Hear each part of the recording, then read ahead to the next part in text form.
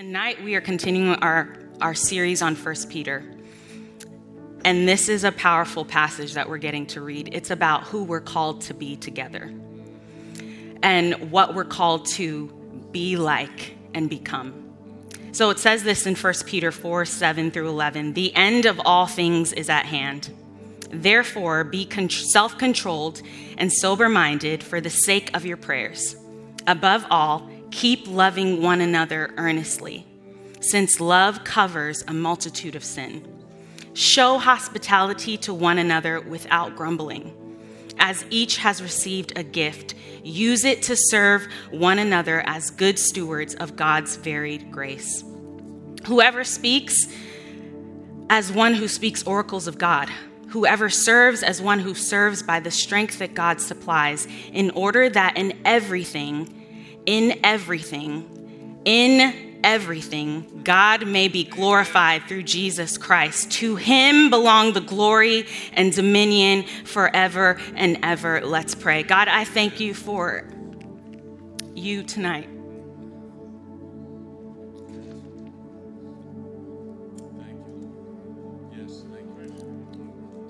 Lord, we thank you that your presence is here. That you are Emmanuel, God with us. And it's not just words that we say, it's a reality that we live in. Where can we go, the psalmist prayed, from your presence? Even if I make my bed in hell or I reach to the highest mountains, you're still there. And God, I thank you that tonight, whoever feels far from you, God, you've come to meet them directly tonight. That you're a God who is close and who is near. And God, we cannot live this life without you. So God, would you speak like only you can speak? Would you convict us? Would you encourage us? Would you transform us tonight by your word? It's in Jesus' name we pray. Amen. Amen. Y'all may be seated. Wow, that was loud. I'm already crying. Okay, so tonight, it's teacher Miata. I've never had my iPad out here, so this is going to be very exciting for all of us. If you know anything about me, I love country music.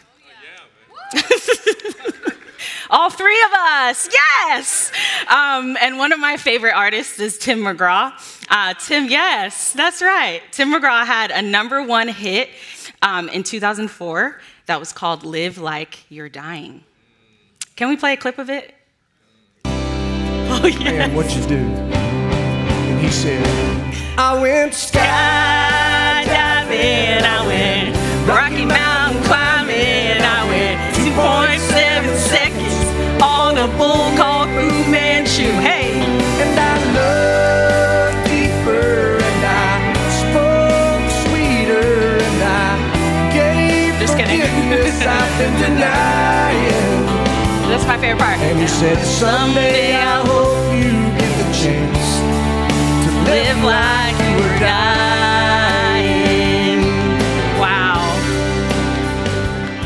Wow. Guys, I know all those words by heart. Anyways, but it's a brilliant song that highlights this idea that you shouldn't wait until you have a bad diagnosis to live a life of meaning. I think the thing about waiting and suffering and trials is that it becomes abundantly clear to us which things really matter and which things don't. How would you live if there were no more tomorrows guaranteed? How should you live? What things would you change, if any?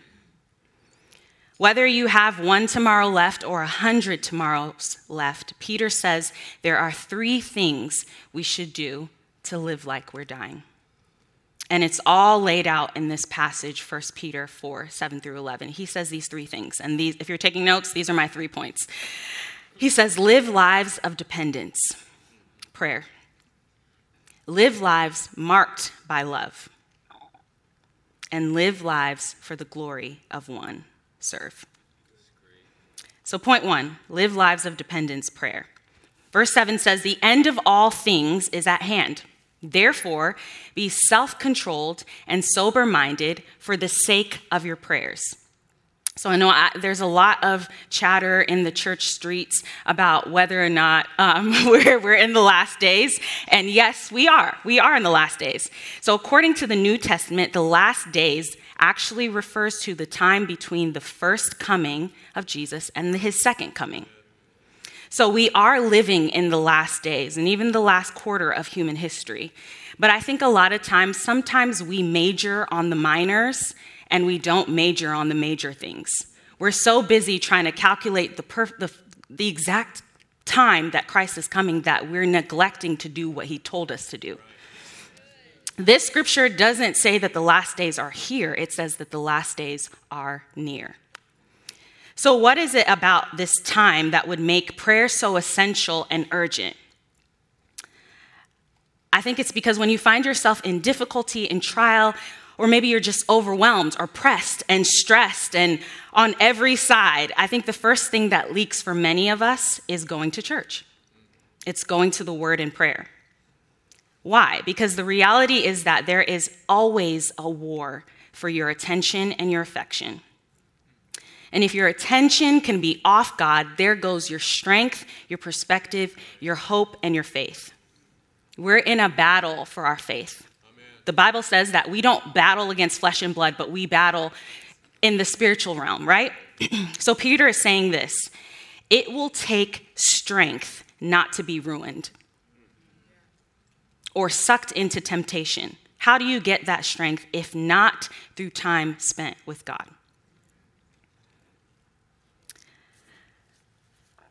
I think Peter, in this moment of writing this scripture, I think he's recalling to mind when Jesus himself asked Peter to watch and pray in the Garden of Gethsemane. We all remember that story, right?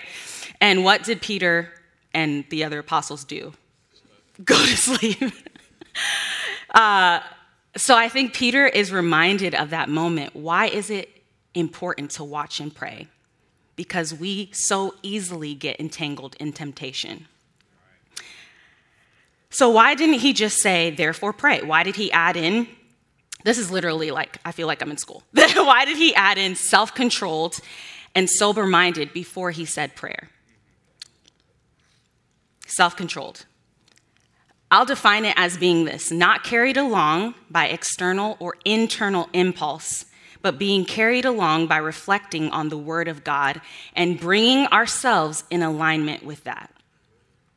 What is sober? It's the opposite of drunk, right? And to be drunk means you can't see things for what they really are. Your senses are impaired.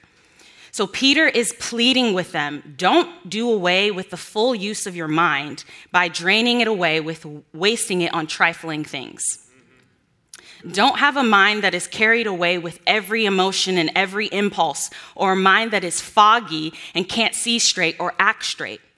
Bring your lives into conformity with the reality of heaven, which only comes through prayer. There is, I think Pastor Steve Pastor Steve V talked about the story of Gehazi and how he went on to, get leprosy. But before that, Gehazi was the man who was frightened by what his natural eyes could see. We all have situations in our life that is shaking us up, is pressing us, is stressing us, right? But what did Elisha do for Gehazi? He prayed. He said, Lord, open his eyes to see what is really happening. Why do we pray? Why is this right at the top of this scripture? I think because there is a reality that's beyond the reality that we're experiencing right now that we need to tap into. If we don't tap into that reality, we will be stressed, pressed, overwhelmed, and struggling because we think that all we see here and there is what all there is. But I love this story because he said when Gehazi's eyes were opened by God, he could see the angel armies surrounding the armies that were surrounding him. So I want to say to you right now, I don't know what situation you're going through right now, but I pray that God would open your eyes tonight, that you would see that there is a reality happening beyond the reality that you're experiencing right now. And if you would lean in and pray, God would show you something different. There was a survey done by church people, and it was a survey of how conservative Christians spend their time in a year. I think this is interesting. It said on hobbies and shopping mall excursions, they spend 90 hours. On sporting activities, they spend 100 hours. On vacations, they spend 120 hours. And on prayer, they spend 6 hours. And we wonder why the state of the church in America is what it is. We're not even partaking of the product we're selling. Show me how much you pray, and I'll show you how much you rely on God. Peter is not calling us to some heroic lifestyle. He's calling us to a childlike dependence on God. Live lives of dependence. Point 2, live lives marked by love. So verse 8 and 9 speak to this specifically. It says, above all, keep loving one another earnestly, since love covers a multitude of sin. Show hospitality to one another without grumbling. There's a pastor I love. He says, love is the identification mark of the Christian. It's our birthmark. At least that's what Jesus said. They'll know you by the love you have for one another. And in this scripture, another version says, fervently love one another. And fervently literally means strenuous.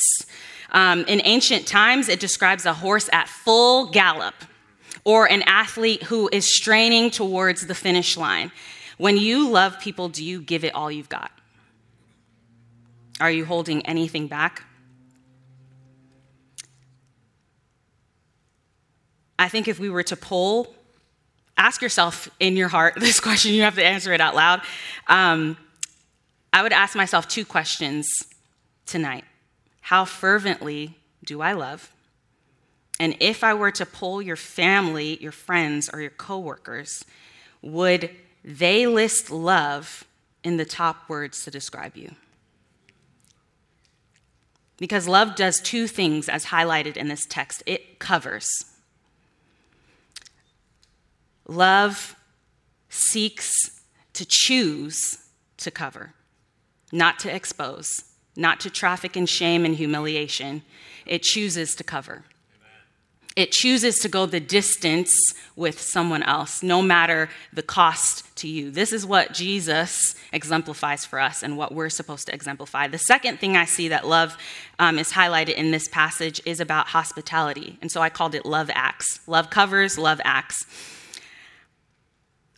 How hospitable are you?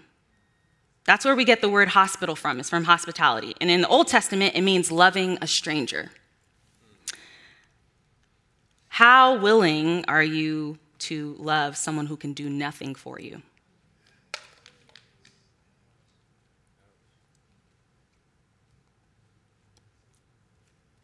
Live lives marked by love. And point 3, live lives for the glory of one. Verse 10 and 11. It says this. Scroll. Here we go. As each has received a gift, use it to serve one another as good stewards of God's varied grace. Whoever speaks as one who speaks oracles of God. Whoever serves as one who serves by the strength that God supplies, in order that in everything God may be glorified through Jesus Christ. Because to him belongs the glory and dominion forever and ever. Amen.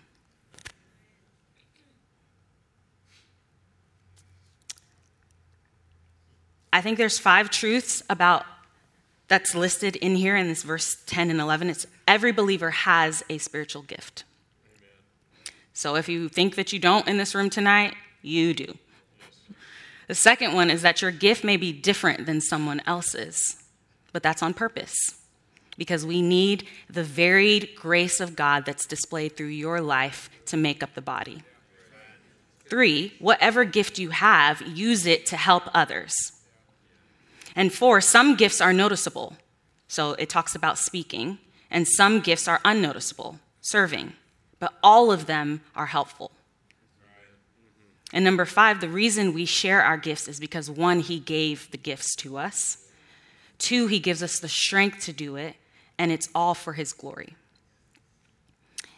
If you aren't involved in sharing the gift God has given you, God is not getting as much glory as he should.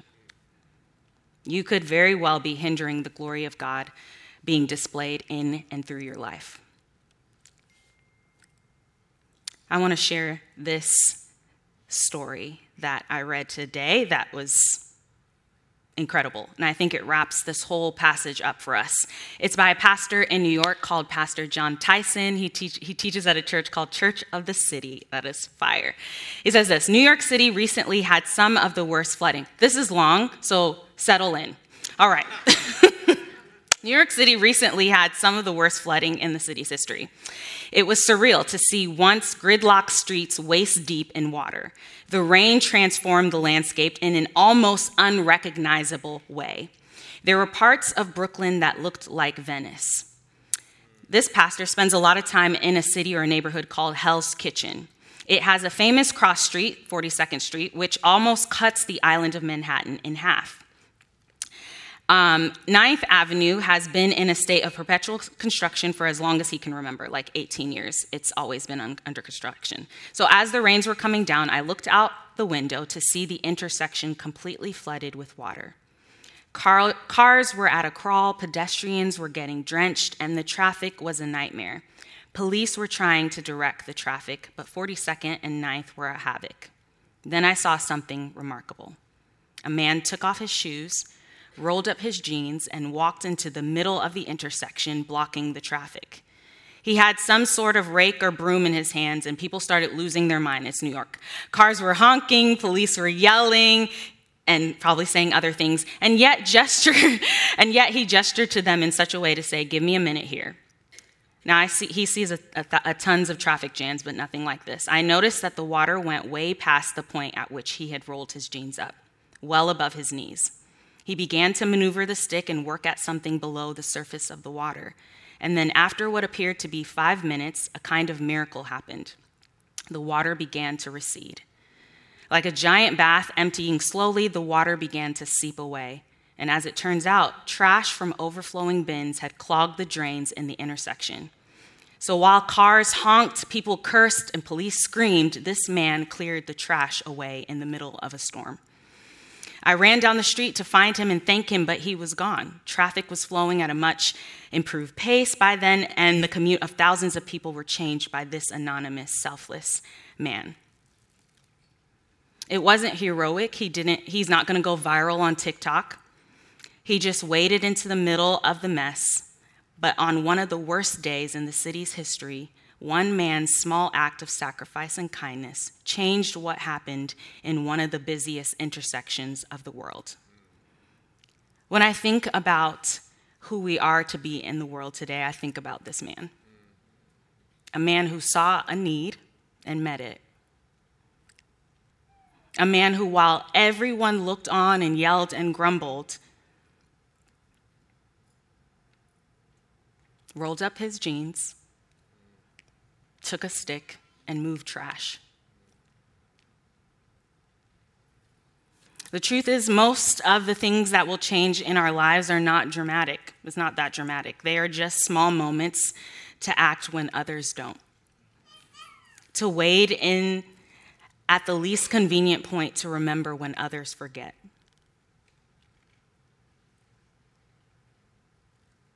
This is who we're called to be. This is who we're called to become, stewards of grace, using what we have wherever we have it. It wasn't the trash that this man loved, was it? It was the people. He didn't need fanfare or things like that. He used his gift in service of others to bring glory not to himself, but ultimately to God.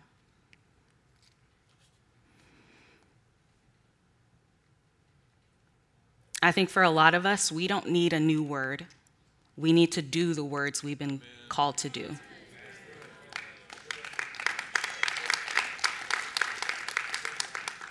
We don't need, even though the worship team is phenomenal, chef's kiss, I will say that myself, we don't need a great worship team to do what God has called us to do.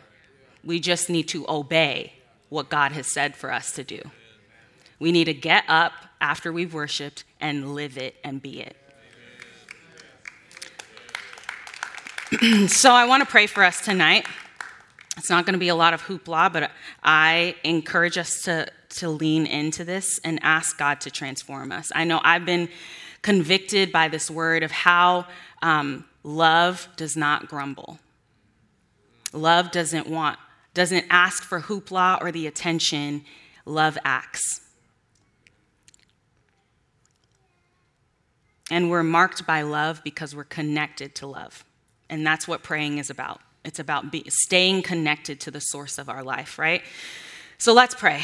I'm going to pray for different groups according to what the scripture says. And I just want God to do something in us, to change us. I want to be a people who carry revival and not just looks at it.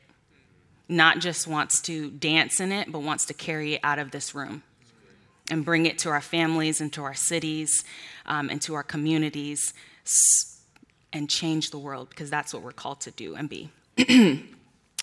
So Lord, transform us.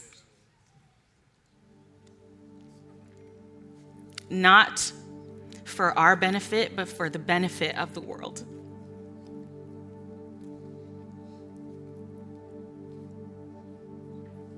Lord, would you do a work in us? God, we don't just want to be church people, we want to be disciples. We want to be nicknamed Little Christ because we act and look and sound and do just like you. So Lord, would you mold us? Would you shape us? Would you transform us? God, we don't want to just be people who talk a good game, but people who live it. God, would you help us to live it? To be the new creation you have called us to be in Jesus Christ. Would you do your work in our church? Would you help us to be a body of believers who don't hide their gift, but gladly serves one another, even at the extent and sacrifice to ourselves, God, that we do it without grumbling, but we count it in honor because you did it first. Would you help us to be the body of Christ engaged in mission, Lord?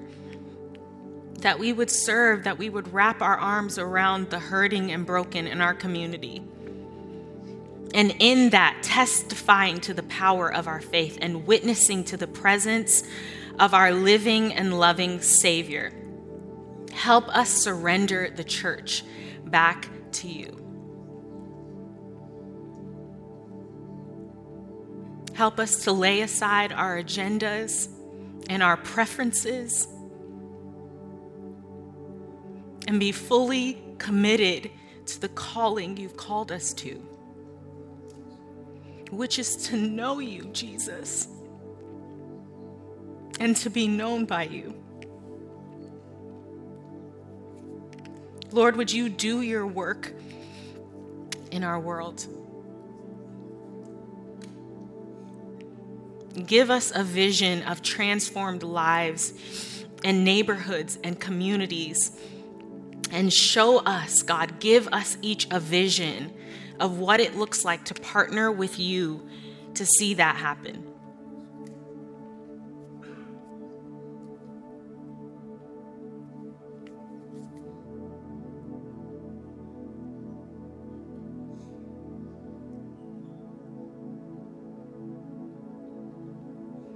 Holy Spirit, it is our desire.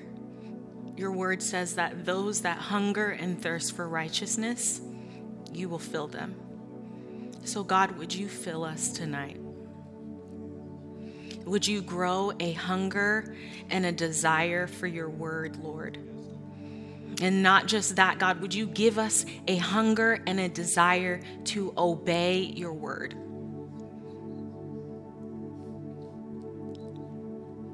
That you would be both Savior and Lord in our lives. that you would help us to become what 1 Peter is pleading with us to be people who live lives of dependence, to be people who live lives that are marked by your love, to be people who live lives that give glory to you, Jesus. Help us, Holy Spirit. Help us tonight. God, I pray for marriages that are strained. Would you let love rule there? Would each one race each other to outdo each other in love and forgiveness and forbearance and trust, Jesus? Make our marriages outposts of heaven that point to you, Jesus. And God, I pray for those of us that are single, Jesus.